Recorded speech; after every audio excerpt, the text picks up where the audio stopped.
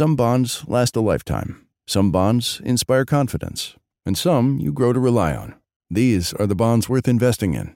For nearly 50 years, PIMCO has reinvented fixed income to create opportunities for investors in every market environment. So no matter what happens, you can build the bonds that mean the most to you. PIMCO, a global leader in active fixed income. Learn more at pimco.com/bonds. All investments contain risk and may lose value. Consult your investment professional before investing. My mission is simple: to make you money. I'm here to level the playing field for all investors. There's always a bull market somewhere, and I promise to help you find it. Mad Money starts now. Hey, I'm Cramer. Welcome to Mad Money. Welcome to Cramerica.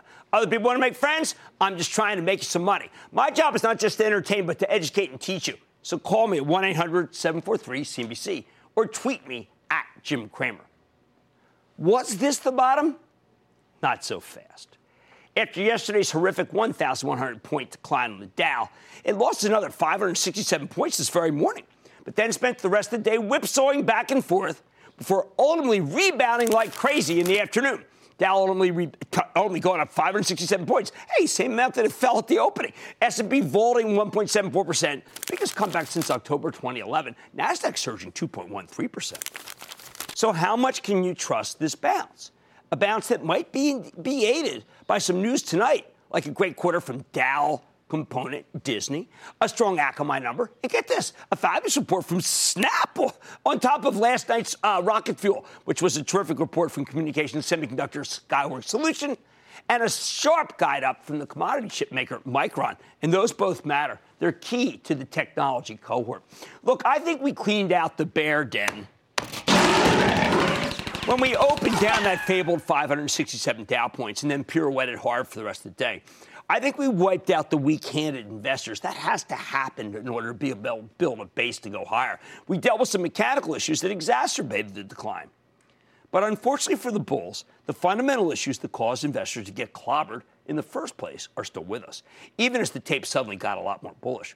We put all the money, for instance, we took out last Tuesday for the Charitable Trust back to work today and into the weakness. And we have more money we want to put into stocks. But as we told members of the ActionAlertsPlus.com club, well, you can't chase a flying market. And once again, right now, we got a flying market. Can't chase it. If you want to understand where we are, you need to know what caused us to get hammered in the first place. Because, unfortunately, many of these issues remain pretty relevant even after today's rally. Remember, this decline didn't come out of nowhere. It had concrete causes. First, bond yields soared thanks to Friday's strong employment report. When interest rates rise dramatically, even if it only looks like a big percentage increase, because it's coming off a very low base, investors become a lot more risk averse, meaning they sell some stocks. For years, bond yields were too low to represent any real competition to stocks. But as they creep higher, treasuries represent a better and better risk-free alternative to the insanity of the stock market. It's tough to trust the asset class if you can do what it just did in the last 48 hours, isn't it? But really, the rise in bond yields is just one facet of this issue. Because the other thing we saw in that employment report was the prospect of meaningful wage inflation. Well, we haven't had to fear wage inflation for ages. But now that it's potentially rearing its ugly head again, it has an impact on the stock market. Inflation makes investors less willing to pay up for stocks because stocks are known what we call long-dated assets. They're valued based on their future earnings potential. Inflation makes those future earnings less valuable because it erodes the purchasing power of a given dollar. There you have it. It's undeniable. You combine higher interest rates with newfound inflation fears, throw in some stretched valuations, and you can see why we had this meltdown and why we could have some more selling after a deserved rally. But if the direction of the decline was logical, and I am saying it was logical, we were due for a pullback, the velocity of the decline, well, that was absurd. This is important if you want to get your head around why we were able to snap back so rapidly this afternoon. See, I think the velocity of the sell-off was directly related to some abstruse financial instruments that ended up putting a ton of additional pressure on the actual S&P. If you really want to get into the nitty-gritty, this small exchange-traded product that people use to short the volatility index, the Velocity Shares Inverse VIX, went bust. and it put immense pressure on the market itself. Now, I've often railed against these kinds of products, and this inverse VIX thing, the XIV for short, was practically designed to fail. Should never have been built. But many hedge fund managers figured to take advantage of the market's placid nature. Remember, until a week or so ago, it was very placid by loading up on XIV, which was a way to bet against volatility. Of course, the VIX tends to have these huge spikes when the market gets clobbered and you least expect it. And that translated into the utter destruction of this inverse VIX product. Get this. It plunged from 99 to 7 in a single day, with most of that decline coming at 401.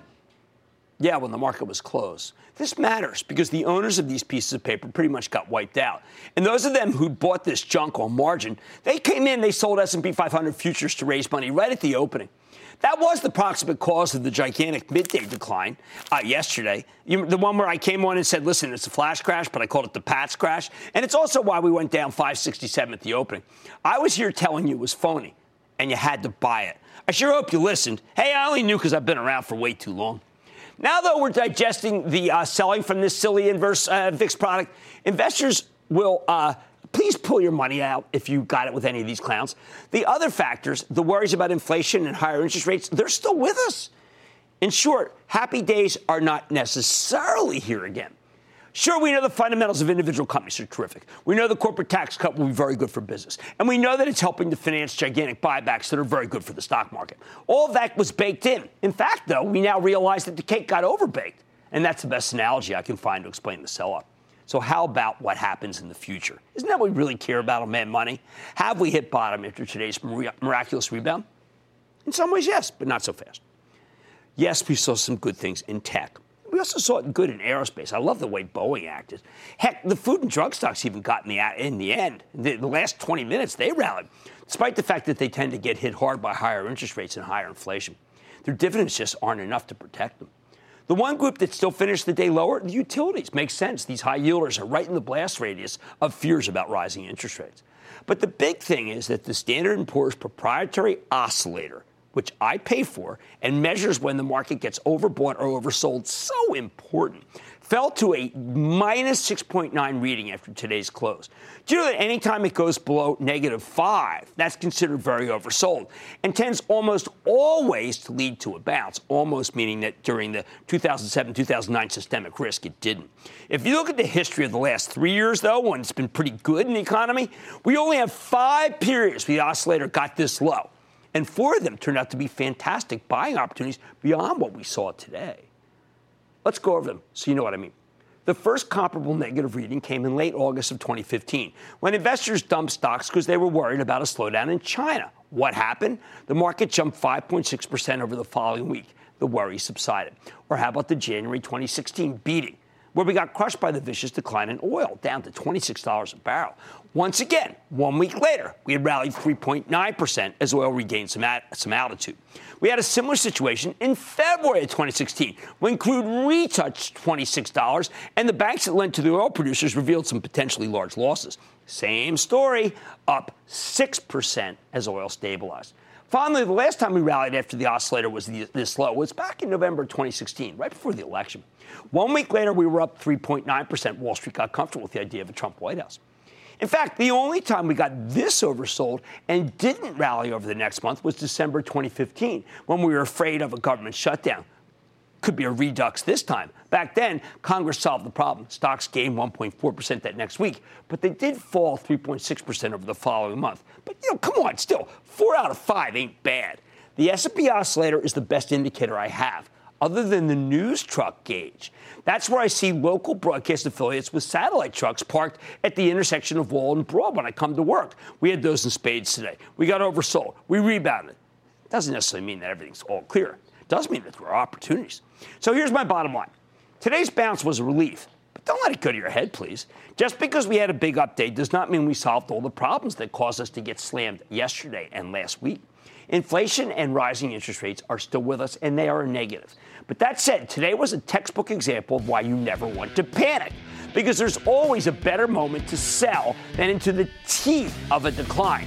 And more important, it's a terrific time to do some buying of merchandise spit out mechanically by instruments with faulty designs that were bound to blow up anyway. On Mad Money tonight, even after the horrendous decline yesterday, it's important to remember stocks remain a great way to create wealth. Case in point, FANG! I'm going off the charts after coining the acronym nearly 5 years ago to see if the group can continue to gain momentum over the long term. Then the market has been all over the place today. I know you got questions. I'm opening up the phone lines to talk it out. Very special strategy session. And last night I told you that it would be tough for this market to get its act together without Apple leading the way, with the stock rebounding today after getting slammed $6 early in the session. I'll tell you if it's time to consider the company's shares. So stay with Cramer. Don't miss a second of Mad Money. Follow @Jim Cramer on Twitter. Have a question? Tweet Cramer. #MadTweets. Send Jim an email to madmoney@cnbc.com or give us a call at 1-800-743-CNBC. Miss something? Head to madmoney.cnbc.com.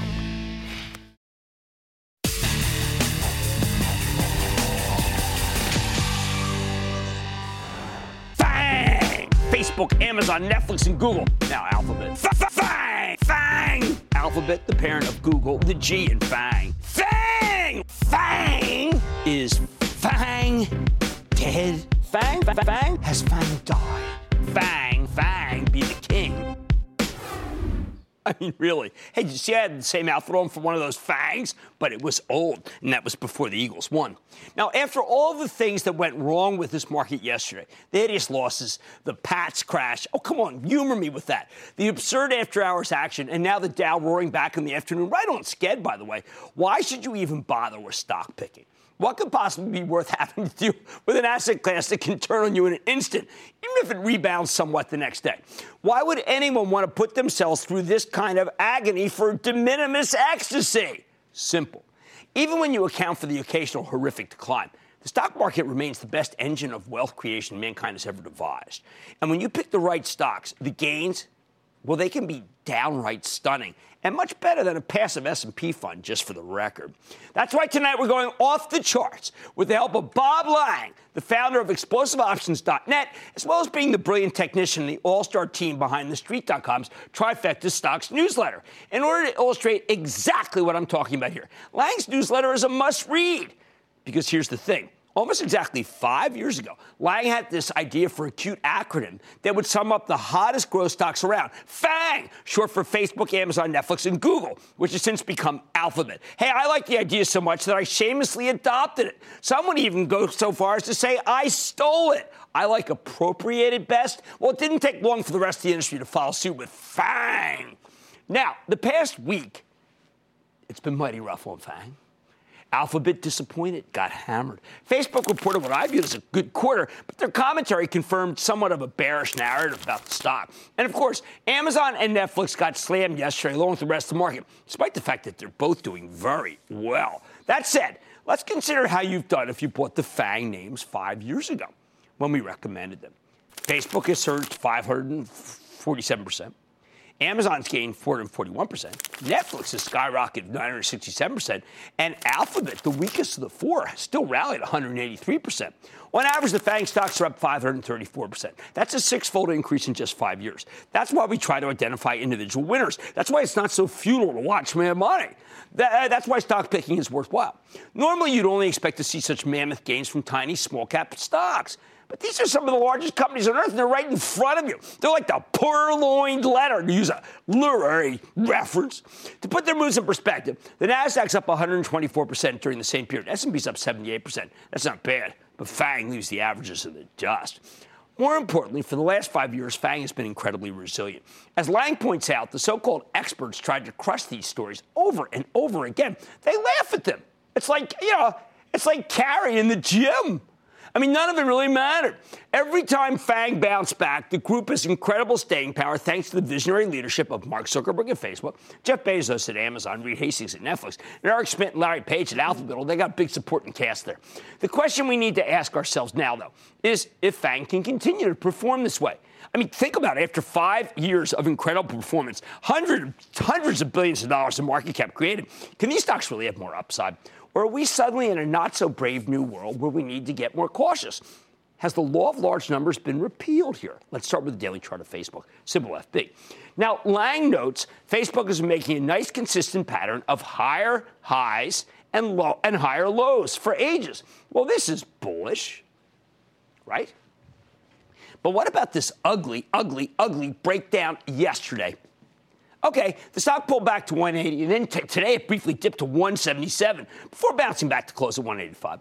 Lang points out that Facebook has a nice floor of support right here at just under 180, which clearly did hold, although, you could argue, blah, blah, blah. Since last fall, the stock has bounced from this level 3 times. Will it bounce again? Lang thinks so. He likes that the Chaikin money flow, which measures the level of buying and selling pressure in a stock, has remained positive.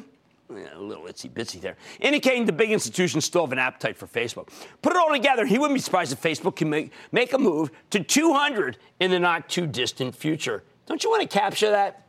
I know I would. Well, I do. My Chapel Trust's biggest position.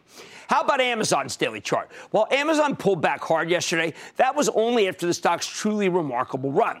A little more than 3 months ago, this was a $970 stock. Now it's a $1,442 stock, thanks to a couple of incredible quarters. Remember, Amazon reported fabulous numbers last Thursday after the close. The stock surged up more than $100 on Friday, but then gave up most of these gains as the market rolled over. Lang likes that the Chaikin money flow has stayed strong here, and he also likes that the stock's recent rally happened on strong volume. There's really a lot to like with Amazon, which is why Lang sees it making a run to 1,500. Man, am I ever on board. I've called this stock my favorite to buy since it reported right through this dip or sell-off or correction or whatever you want to call it. Amazon, now more than ever? Then there's the daily chart of Netflix. 2 weeks ago, Netflix rocketed higher thanks to a very strong quarter, and the stock spent the rest of January flying. But just like the other FANG names, it pulled back in recent sessions. What matters is this picture. First of all, Lang likes that these declines happen on falling volume. See, volume went down while the decline happened. Remember, volume is like a polygraph for technicians. Weak volume suggests the move is lying. Meanwhile, Netflix has a nice floor of support at the 20-day moving average, okay? Currently at 242. And the Chaikin money flow is still very high, meaning the big institutions continue to lap the stock up. Lang believes Netflix can go from 265, where it is now, to 300. I'll take it. Finally, there's Alphabet, the company formerly known as Google. Check out this daily chart. Alphabet fell off a cliff after it reported last Thursday. Yeah. And then it got slammed still further yesterday. This is the one FANG component that Lang's not feeling quite so sanguine about. The moving average convergence divergence, or MACD indicator, which is a tool, of course, that helps technicians detect changes in a stock's trajectory before they happen, just made a bearish crossover. Where the black line goes over under the red one. These MACD crossovers tend to be surprisingly reliable signals. On the other hand, the money flow is still very strong with this one. In the end, though, Alphabet remains $85 above its 200-day moving average, with the stock just slightly positive for 2018. Put it all together, and Lang could see Alphabet bottoming out at the current levels. He thinks the 1050 level, 1050, would be a buying opportunity, yet if the stock can settle down a bit, he wouldn't be surprised if it could head back to 1200. But he says it's probably going to 1050 first. I think it will steer clear of that low level, but I'm getting a little fed up with it for my charitable trust, which you follow along by joining the ActionAlertsPlus.com club. And if it gets back here, you know what? Yeah, it might be time to hit the exit. I'm getting tired of this one. Now, here's the bottom line. For 5 years, Facebook, Amazon, Netflix, and Alphabet survived everything that the bears had to throw at them. And each time they came out stronger than before. The charts, as interpreted by the incredible Bob Lang, suggest that this time may be no different. Alphabet, he does expect Alphabet to pull back some more before he can find his footing. But as for Facebook, Amazon, and Netflix, he's optimistic. Me, I remain a FANG stalwart. And I just want to add the obligatory A, FANG, Apple, to the Lang Cramer acronym. Now, there's much more Mad Money ahead. There are plenty of unknowns out there and some unknown unknowns. But I've got your back, Cramerica. After so much volatility, I'm opening the phone lines for a special strategy session. Then I told you Apple would have to lead the way in order for the market to rebound. How's the stock faring today after today's volatility? I'm taking a closer look. And now that the market's settled down a bit, I use the term lightly after yesterday's shellacking. I'm searching through the rubble and circling back to a company that reported a really solid quarter right before the breakdown. Don't miss my exclusive with a technology company that happens to be in the oil business, Core Labs, to see where the stock could be headed. And, of course, stick with Cramer.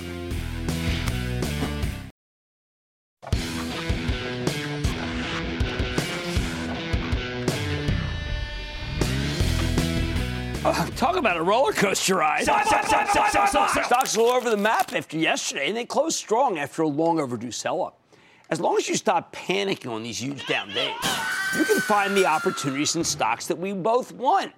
So let's dig deeper into this crazy day and make sense of the Dow's ride from low, down 567, to high, up 567. I'm opening up the phone lines, take all your calls, and it's a special sell-off strategy session. Why don't we start with John in my home state of New Jersey? John. Jimmy, booyah, from Basking Ridge, New Jersey. You know that inexpensive town. Oh, boy, that's a good zip code. What's up? Yeah, it ain't been too good the last few days. Anyway, listen, Jim, here's my question, or my concern. I'm all in. What do? I hear people moving money around. Get out of this, do that. I hear the Nigerians put a put in February and then put another put in April. I don't even know what they're talking about. I put everything in. That's my put. I got 82% in equities, 14% in fixed income, 4% in cash. So I got to know where to go. I use that cash, to run the family, and a little bit extra to go to the Dibberry Inn once in a while. Well, let me ask you, what's the time frame that you might need the money? I mean, if we're talking 10 years, and I don't know how old you are, but that might be okay. Not for 10 years. Well, I mean, look, if you're investing for the long term, right, then I'm not even uncomfortable with that makeup.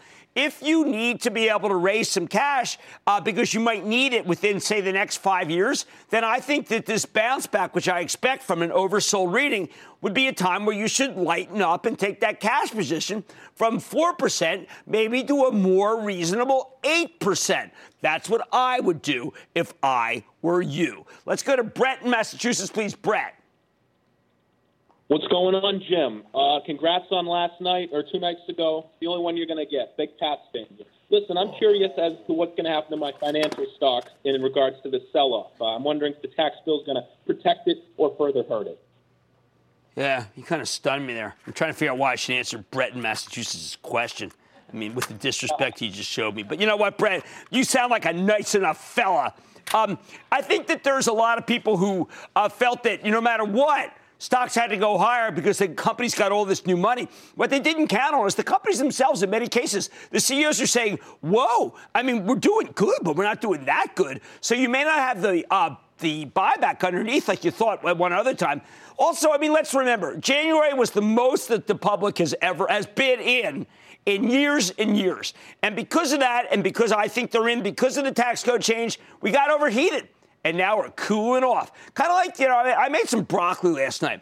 And I figured, hey, broccoli's so good for you.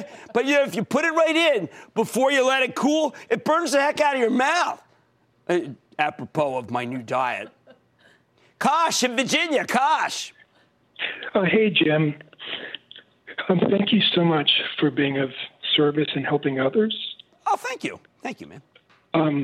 I can really tell, all you viewers can really tell that you really have a good heart and you care for others. Thanks a lot. You can never care enough is my take. How about this Chris Long donating his paycheck from the Eagles to a good cause of racial harmony and learning? I mean, I got to get more like him. He'd be the man. You are like him, Jim. You are like him. He's just the best. How can I help? So this week has felt like a Fred Sanford cardiac market. It almost felt like the big one, although I know it wasn't the big one. Right. Many investors like me have bought stocks within the past 12 months. Okay. And it would have short-term capital gains if we sell or trim. Right. You often say that we should take profits from winning stocks. Let's understand, Kosh. What I say is I don't want the people to turn gains into losses because they're afraid of paying taxes. Because in 2000, people had gains. They didn't want to take them. It turns out they didn't have to worry about the tax man. They lost all their money. That's what I'm saying, which is why I think it's okay when stocks get too overheated to do what I did for my charitable trust last Tuesday. We took some profits in stocks I really liked, but we put the money back in as the market comes down. Let's go to Jacqueline in New York in the special strategy session. Jacqueline. Hi, Jim. Booyah! Booyah! What's going on? I'm a teen investor here with my mom. What stocks or sectors do you think will pave the way for the rebound to the market? All right, Jacqueline, the market always speaks directly to us. It tells us things after big declines. It shows you what's going to bottom and lead us. And what it showed you was it's going to be technology. The tech sector, aided by last night's Skyworks Solutions, great quarter, and Micron's pre-announcement better, and then probably helped tonight by Snap and a good number from Akamai, telling us that that's where the money's going. And may I suggest, in a shorthand, it's Amazon. But let me ask you, Amazon's the one that I think is going to be the rocket ship. Ooh, like Musk. When did you start investing, Jacqueline? My mom started out for me, and she taught me how to do it. I started... She has Micron now. We've been buying it for years, and we're wondering if the cycle is at the end of the semiconductor cycle, or it still has more room to run. Well, Jacqueline, that is the problem. I mean, yes, we had a really nice move today because they said that business is better than expected. But if that stock doesn't take out its high, and I'm not really a technician, but if that doesn't take out its high, then I'm going to begin to worry. Because, Jacqueline, you and I both know the way Micron trades, which is that it goes up and up and up. And then when it reports an unbelievable quarter and it doesn't take out its high, that is often the top. Because in the end, they make commodity semiconductors. I think you're okay now. It's a very inexpensive stock. But we also know it gets expensive when the earnings come down. And I think it's great that you got your daughter started. That's what people have to do. I preach that. I sure hope people listen. You obviously are. Let's stick with New Jersey. Let's go to Manny in New Jersey. Manny. Coach Cramer, how are you? Thank you for taking the call. For the last 15 years, I've been funding my daughter's 529 plan. Now it's fully funded. She is ready to go to college now in the fall. With all the volatility and the dire predictions from all the talking heads, should I take the money out and park it safely, or should I keep it in the 529 and just use what I need? No, you got to take some out. I mean, I'm a big believer that you're needing that money now. And this market, after what we just saw in the last 48 hours, is a little dicey to be able to have all that tuition money that you saved kind of, let's say, rolling the dice with it. You have won, sir. You have won. You only need to win once, and you've done it. Congratulations. Don't give it up. Okay, much more Mad Money ahead. The next time analysts knock down Apple, I got an idea for you. I'm going to explain. Then I'm talking to the CEO of Core Labs to see how the stock was able to hold up so well during the sell-off. And all your calls rapid fire in tonight's edition of the Lightning Round. Thank you, callers to Cramerica. I see you on the street. I see you all over the country. Boy, does it make me feel terrific. I hope it does the same. I got your back. Stick with Cramer.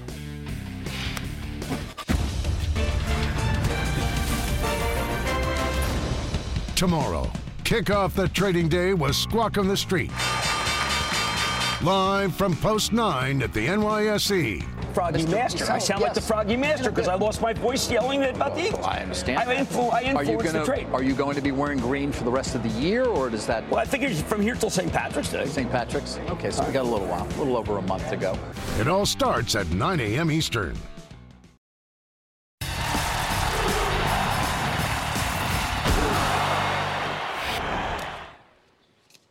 Oh, last night I told you it'd be tough for this market to get its act together without Apple leading the way.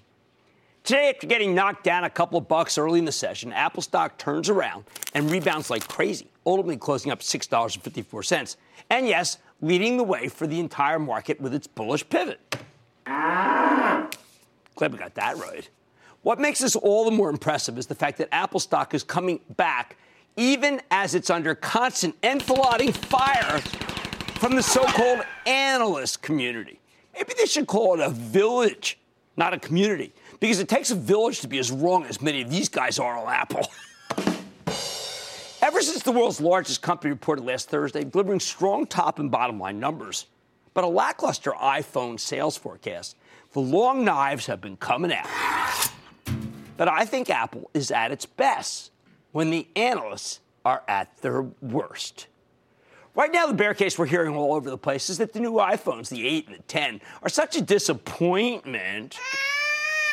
The demand is so lacking that this cycle may turn out to be the iPhone 6 cycle all over again. That was their last suboptimal product launch. Apple rolled out the iPhone 6s in September 2015, and the response to the consumers was indeed tepid at best. These are the ones that would bend out of shape when you put them in your pocket. All told, the stock plunged nearly 30% from its highs in late 2015 to its bottom in May of 2016. I think you're going to hear this comparison a lot going forward, and this is a gigantic but, I think the analogy is totally bogus. The Apple of today is in much better shape than the Apple of early 2016. First of all, just look at the darn numbers, for heaven's sake. When the iPhone 6 hit the market, Apple experienced a major slowdown. It is true. The first quarter it was on the market, the company saw just 2% revenue growth. By the second quarter, Apple's sales and earnings both shrank by 18%. The quarter after that, they had 18% revenue shrinkage and 23% earnings shrinkage. A lot of shrinkage. In short, back in 2016, the numbers did get annihilated, and estimates had to be slashed left and right. The stock only stabilized after CEO Tim Cook came on our show when it was trading around $93 and assured us that everything would be okay and that the best of times lay ahead for Apple, including lots of very strong products that customers would love. Good call. Tim Cook delivered, and the stock has given you a phenomenal gain since then. However, now many analysts are saying, well, forget about that. Just like we heard during the iPhone 6 cycle, they're telling us Apple's best days are behind it. And it's spooking many people into trading the stock rather than owning it. Here we go again. The rhetoric may be the same as the iPhone 6 cycle, but you know what? Frankly, nothing else is. Let's compare that situation to right now. Next quarter, these same skeptical analysts are projecting that Apple will generate 17% revenue growth, not shrinkage, and 30% earnings growth, not shrinkage. Even if they end up disappointing, Apple's results will still be in the positive territory. That's nothing like 2016, where the numbers were actually in decline. Beyond that, we went over what Katie Huberty of Morgan Stanley, the single best analyst who covers Apple, has been saying to those who are smart enough to listen. She points out that unlike 2016 when China was decelerating, these days Apple's taking market share and growing like crazy in the People's Republic. It's everyone else there that's kind of doing poorly, which is terrific, I think, for Apple's future. Meanwhile, the company's service revenue stream, Apple Music, Apple Data, and so on, is growing like a weed. It's an 18% clip. This was a much smaller part of the equation 2 years ago, and it's now starting to take on the razor blade business model that's so sensational for shareholders because it's like an annuity. A growing one at that. I pay it. I don't know about you. I'm totally insensitive to my Apple bill, especially since I love to have my pictures backed up on the cloud. I mean, how about you? How do you feel? I mean, don't you feel the same way? Come on. The only bills I never bother to scrutinize these days are, let's see, my Netflix, my Costco, my Amazon Prime, and my Apple. Everything else I put under the microscope, I just pay. I mean, I see it in my email. I say, okay. I mean, they could double the price. I think hardly anyone even notice. I mean, maybe triple it for heaven's sake. And, of course, there's all that Apple Cash. They don't call it that, but I like it. Apple Cash, and they could repatriate it, which the company could use to buy back stock or raise the dividend. Now, Morgan Stanley's Huberty saying that if Apple returns $163 billion to shareholders, yeah, you heard that number, right, $163 billion, its stock is now selling at just 11.2 times their 2019 fiscal year earnings forecast. That makes Apple cheaper than most of its information technology peers, despite that rapidly growing recurring revenue stream. I would go one step further because she only covers tech, that it actually is cheaper than almost every stock I follow. And I follow like 500 S&P stocks. Yep, Apple has the firepower to buy back 20% of its share count, and it's growing its installed base to 1.3 billion users. By the way, that's a 30% increase in 2 years. And they're all candidates to make more and more recurring revenue product streams. This stuff has really high margins, too. Apple had a much smaller base during the disappointing iPhone 6s cycle that so many allegedly bullish analysts are comparing it to. Of course, most of these bullish analysts are simply bears in bulls' clothing. Look, I hate to chase, but the next time the negative analysts manage to knock Apple down, and they'll do it, it's in their DNA, I think it's a terrific buy. Let's not allow the bear attacks to scare us away from the greatest consumer product story on earth, the one with the best technology that just keeps improving. Oh, and do you think these negative analysts right now are blasting Apple on Samsung phones? You think they're dialing up their Nokia? Please, they'd sooner lose a hand than give up their iPhones. Maybe both. Mad Money's back after the break.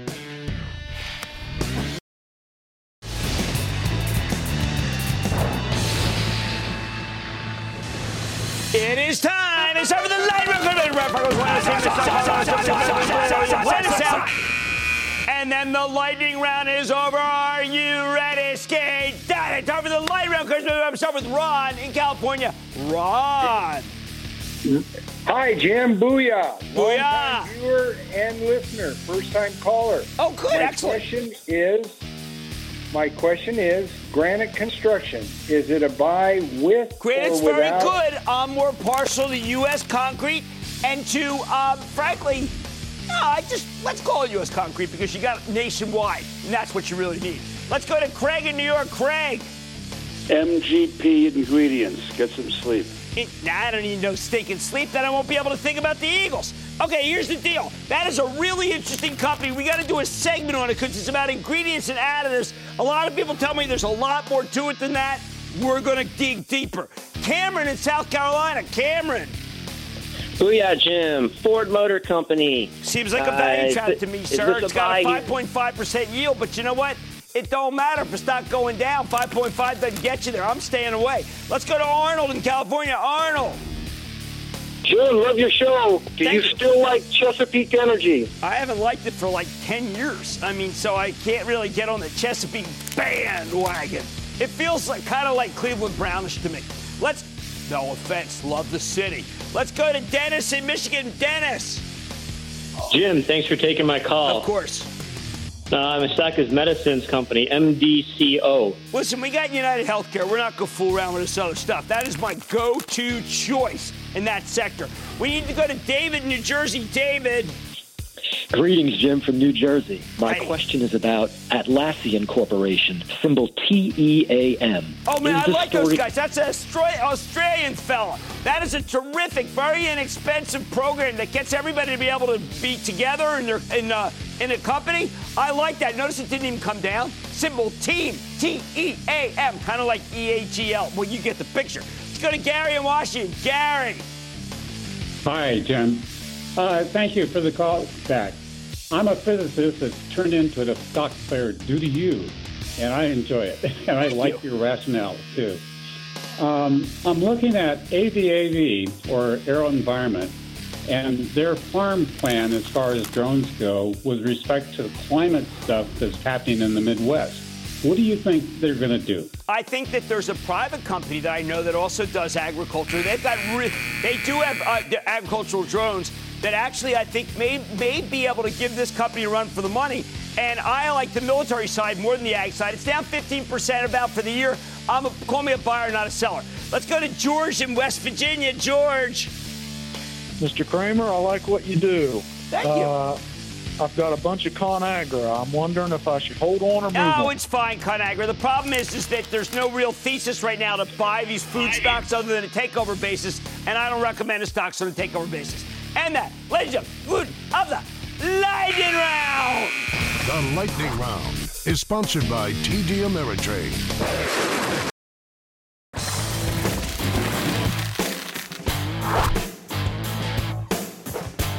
Now that the market's begun to settle down, the aftermath of yesterday's shellacking, maybe it's time to pick among the rubble. This is the moment where you search for the ashes for high-quality stocks that may have gotten hit harder than they deserve.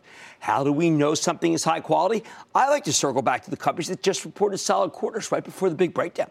Take Core Labs, CLB, the technologist of the oil service space. These guys use their tech to help oil companies analyze rocks and fluids in the reservoirs, showing them the best place to drill in order to get the most oil out of the oil fields. Now, the stock of Core Labs had the misfortune of reporting a robust quarter last Wednesday, not long before the entire market started rolling over. The company delivered in-line sales and earnings, and management told a real bullish story on their conference call about how oil producers will keep adopting Core's technology in order to drill more efficient wells. Plus, with crude back in the 60s, even if it pulled back in recent days, we're seeing offshore drilling make a bit of a comeback, which again translates into more business here. I think that's why Core shares have held up so well during the sell-off, only dipping 5% on Friday and Monday and bouncing $2.67 today. So does this stock make sense here? Let's check in with David Dempster, the chairman and CEO of Core Laboratories, get a better sense of how his company's doing and where it's headed. Mr. Dempster, welcome back to Mad Money. Hey, Jim, thanks for having us back on Mad Money. And how about those Eagles? Well, Oh, don't get me started. I won't be able to think about anything else. That's why I wore another green tie. I got about a half dozen of them. All right, David, this was a remarkable quarter. And one of the things that was remarkable about it was you explained that your company is more levered to technology than just the oil price. I want people to understand that so they don't just say to themselves, well, wait a second, if oil goes down $5, I should sell my core. Not so, Jim. The application of technology is catching on more and more in the oil field. If you just look at the efficiency of drillers in the U.S. in these unconventional plays, break-even used to be up somewhere around $80. Break-even now is down around $40. It's a lot of applications of Core Lab technology that helps them do two things. Number one, produce more oil and gas every day. And number two, produce more oil and gas over the life of the field. Right now, on average, an unconventional play only produces about 9% of its total in-place oil. With Core Lab technology that we're developing, we're hoping to increase that number up to maybe 14 or 15%, which would be a 50% increase in the amount of recovery from these unconventional plays. Well, I think you, and I urge people, you have a really great conference call where you have a lot of people speaking and each one's got so much to add. I like this line from you, which you just say, that your major clients regarding capital management, return on invested capital, free cash flow, and return of capital back to their shareholders, that's what they're doing, as opposed to just growing production and destroying capital at any cost. Please explain that to us. Jim, if you look over the last 10 years, starting back in 2008, we had a strong run from 2008 all the way up to 2014. During that period, however, a lot of the explorers in the U.S. and worldwide destroyed capital. They were spending more money than they were going to recover from producing oil and natural gas. So what we're trying to help them do is get a better return on that. They will drill fewer wells, but they will drill better wells. And that's going to be critical for them to increase the return on invested capital, increase share price, and also return capital back to their shareholders. Now, David, have you seen any diminution of competition during this period? I mean, you always made your balance sheet. You cared tremendously about your balance sheet, tremendously about your shareholders. You didn't throw money away. I know others did. Have you taken share now from some companies that, frankly, their eyes were too big for their balance sheet? Well, I don't think we've taken market share, Jim, but what we've done is we've created some market share. For instance, in this enhanced oil recovery in unconventionals, no other company out there was thinking about that. Where we started to put in place projects 2 years ago, we continue to work on that today. So we might not be capturing market share, but we're creating new markets for Core Lab to thrive in. And in this creation of new markets, are they getting any lift from the fact that oil's now in the 60s versus, say, 26 as it was in January of 2016? Oh, for sure. You see great companies like Pioneer Natural Resources, EOG, Occidental, Chevron, Shell, BP. These guys have all gotten a nice lift on share price. And if you look at BP's numbers this morning, they sported some very, very nice returns and some very, very nice discoveries that they've made over the last couple of years. All right, so how do we feel about oil price in general? Or can we just kind of say, you know what, as long as it stays in this area, we don't need 80, we don't need $100 oil. Core does fine here, and if oil goes a little higher, even better. We couldn't agree with you more, Jim. You keep it between $60 and $80. We're very happy on that. If you look at worldwide production, the world has drawn on inventories now 17 months in a row. So worldwide inventories are now right around 40 days of supply. Usually at that level, you start to get very stable oil prices. Once we dip below that 40-day in inventory, we start to get increases in crude prices, and we think that's going to happen over the next 6 or so months. Well, if that's the case, then it makes it understandable why Core stock is held up as well as it has. Also makes it understandable why the stock can go even higher. David Demscher, Chairman and CEO of Core Labs, thank you so much for coming back on Mad Money. Look, oil, it does act better. But more importantly, technology's creating new markets. You heard what David Demscher said. That makes me like CLB all the more. Stay with Cramer.